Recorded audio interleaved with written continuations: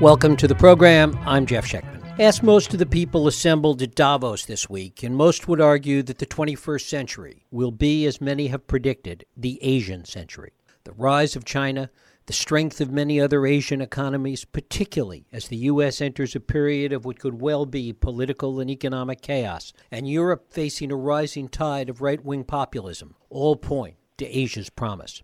But does it? My guest, American Enterprise Institute resident scholar Michael Auslin, a former history professor at Yale, argues not so fast. He argues that China and Asia face a real set of global and internal challenges that might upend the conventional wisdom. Michael Auslin's latest book is The End of the Asian Century, War, Stagnation, and the Risks to the World's Most Dynamic Region. It is my pleasure to welcome Michael Auslin to the program. Michael, thanks so much for joining us. Thank you for having me. It's great to have you here. Is it still, in your view, kind of conventional wisdom that Asia will continue to rise throughout the 21st century?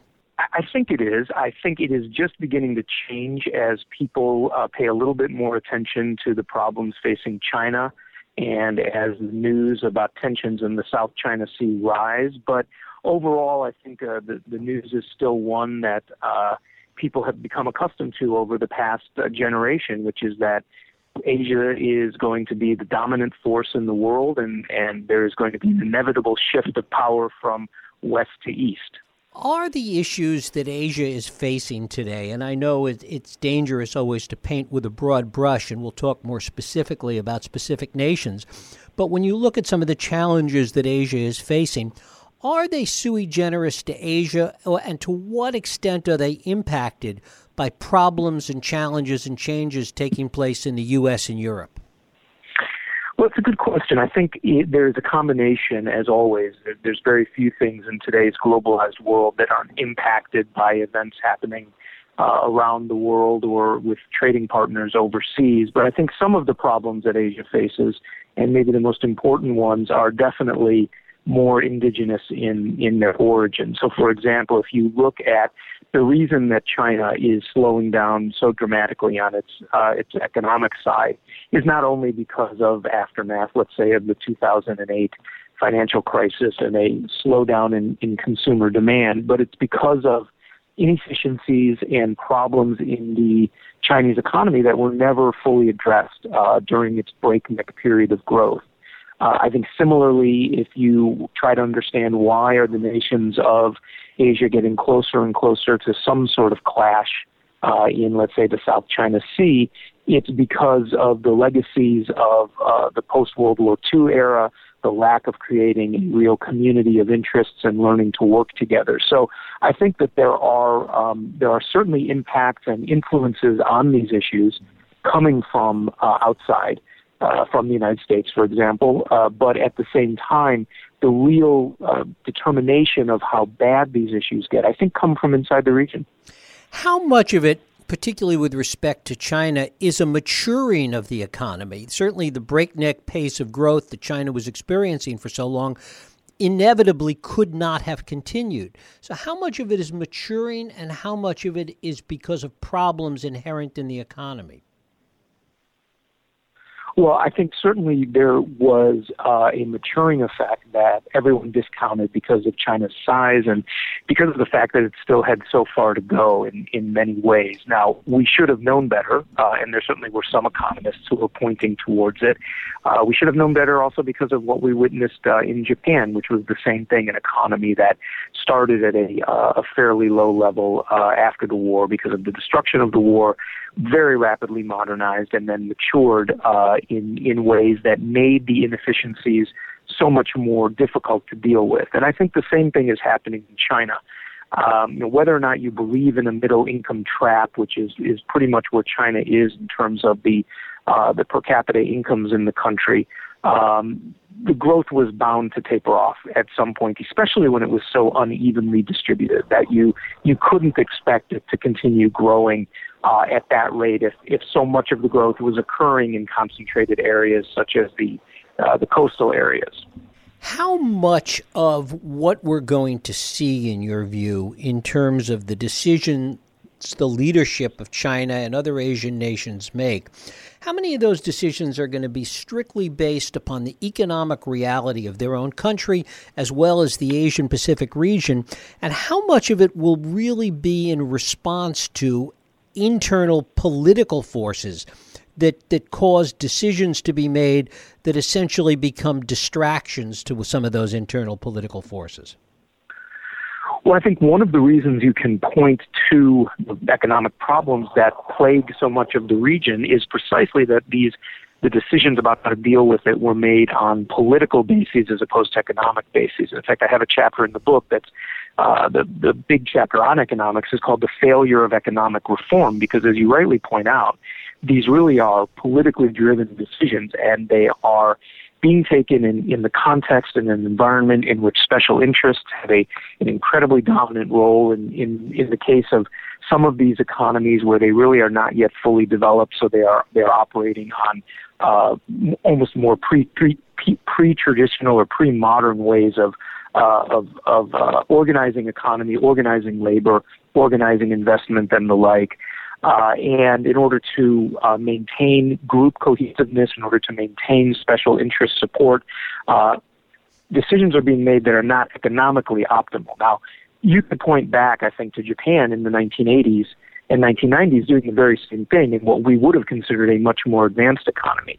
When you then look at India or you look at Southeast Asia, you can imagine the magnitude of these decisions being taken at scales which dwarf, Japan, if you're talking about India, of course, but being done in a much less rational way because of the politics. Does that put an added burden on the West to really have a much better, much deeper, much more nuanced understanding of the internal politics of these countries? Well, you'd certainly hope so. It's one reason I wrote the book.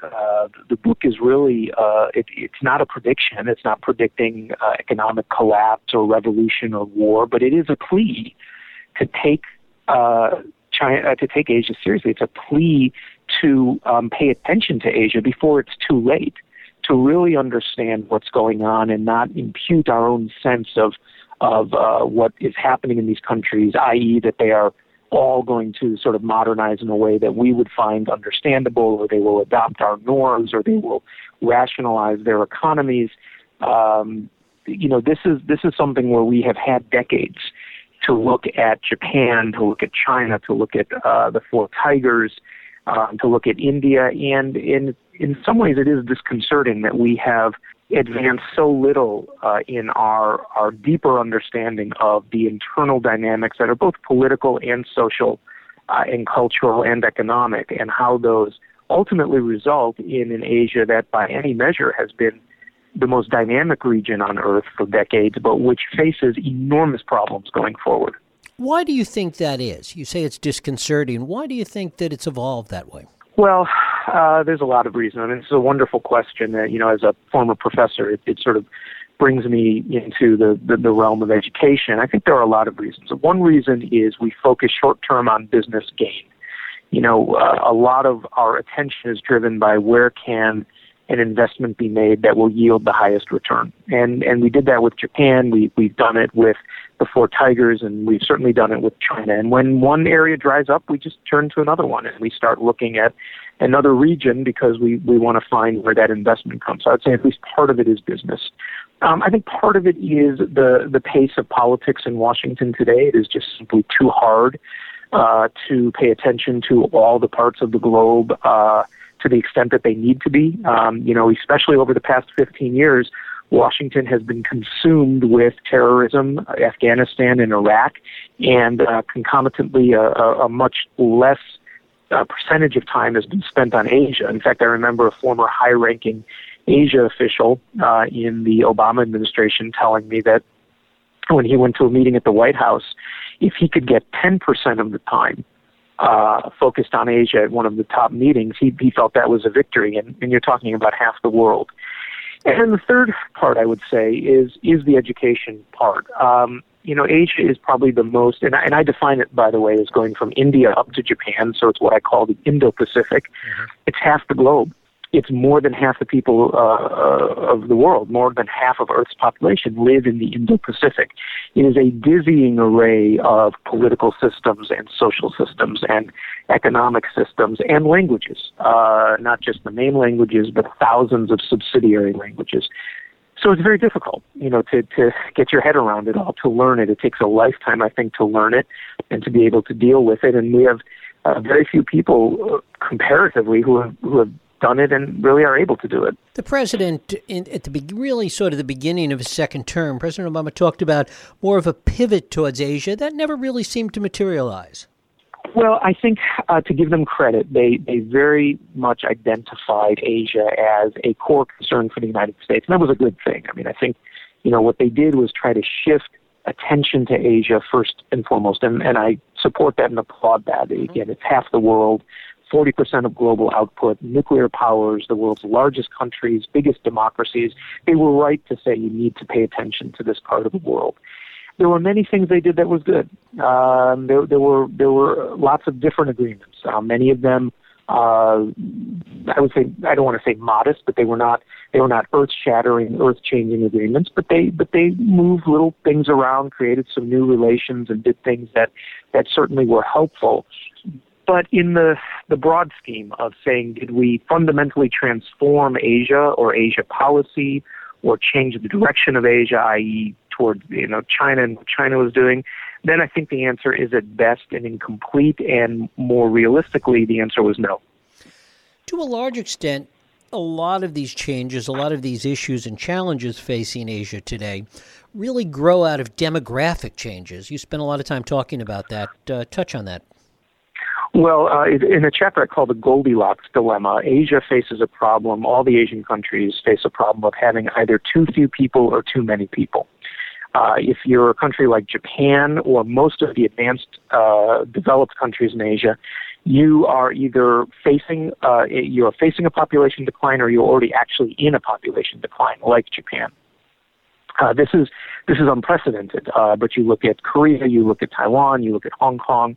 All of these nations are at least flatline in their population growth, if not already dropping. Now, the fact that they're wealthy nations, however, means that they're able to deal with it in a much easier way of answering the demands of people for social services and entitlements.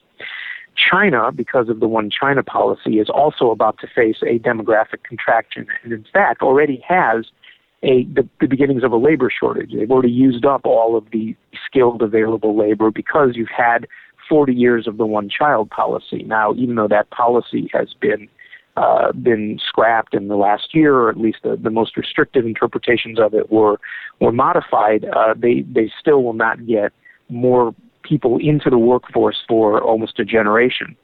But China is not a wealthy country yet. It is still relatively poor and developing, and therefore it is going to face a much harder time dealing with the demands of its populace for social services.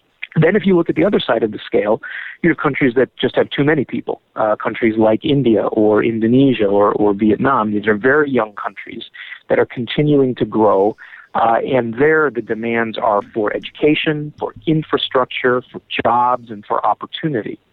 So whether you have too many people or too few people, the demographic pressures on government is probably the single greatest driving force. It affects economics, it affects domestic politics and political systems, whether you're in democracy or an autocracy, and it even affects international relations between these countries. Mm-hmm.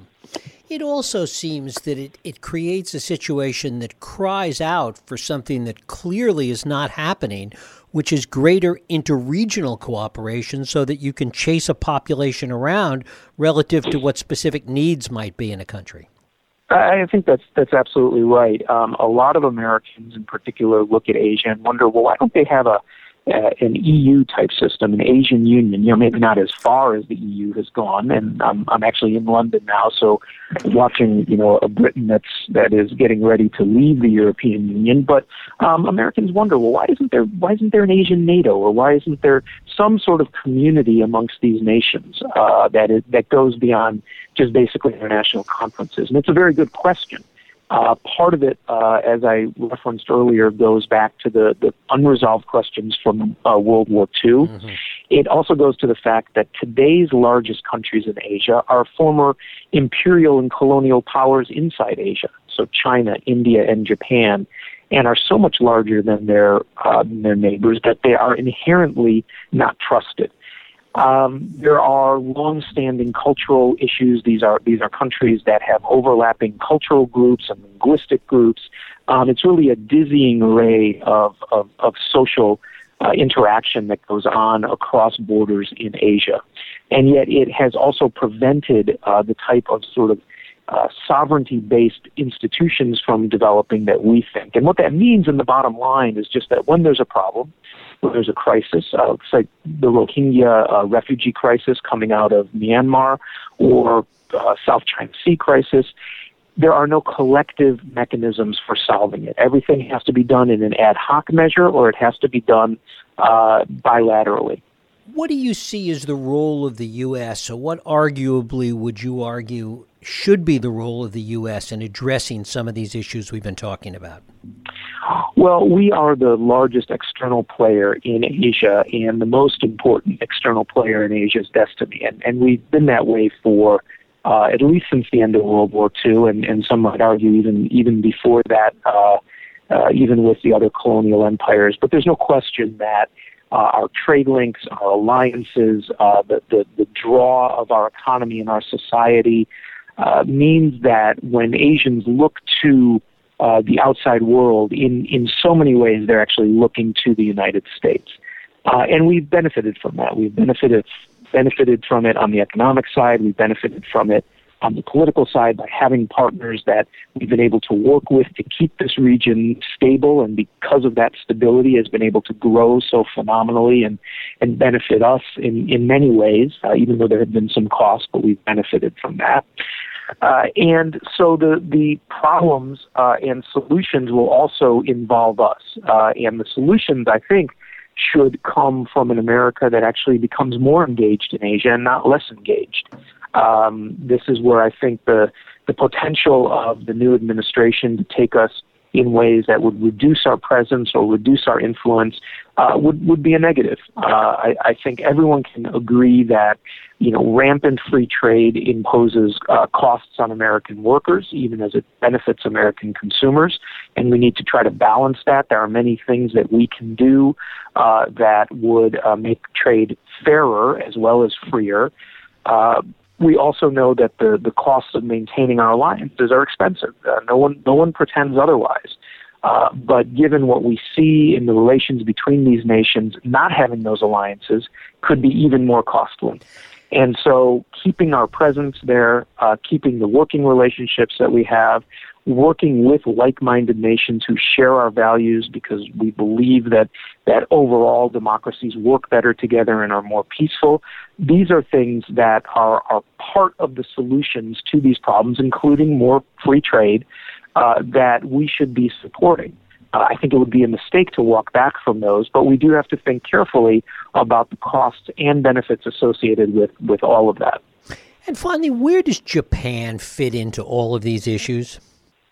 Well, Japan, in many ways, is the leading example of an Asian country that chose a path of modernization and that took in the 1940s, obviously took a path that was extraordinarily catastrophically destructive, but has within it seeds of leadership for the region because of both its historical experience and its sort of bridging position between East and West in a way that actually still has a lot of resonance.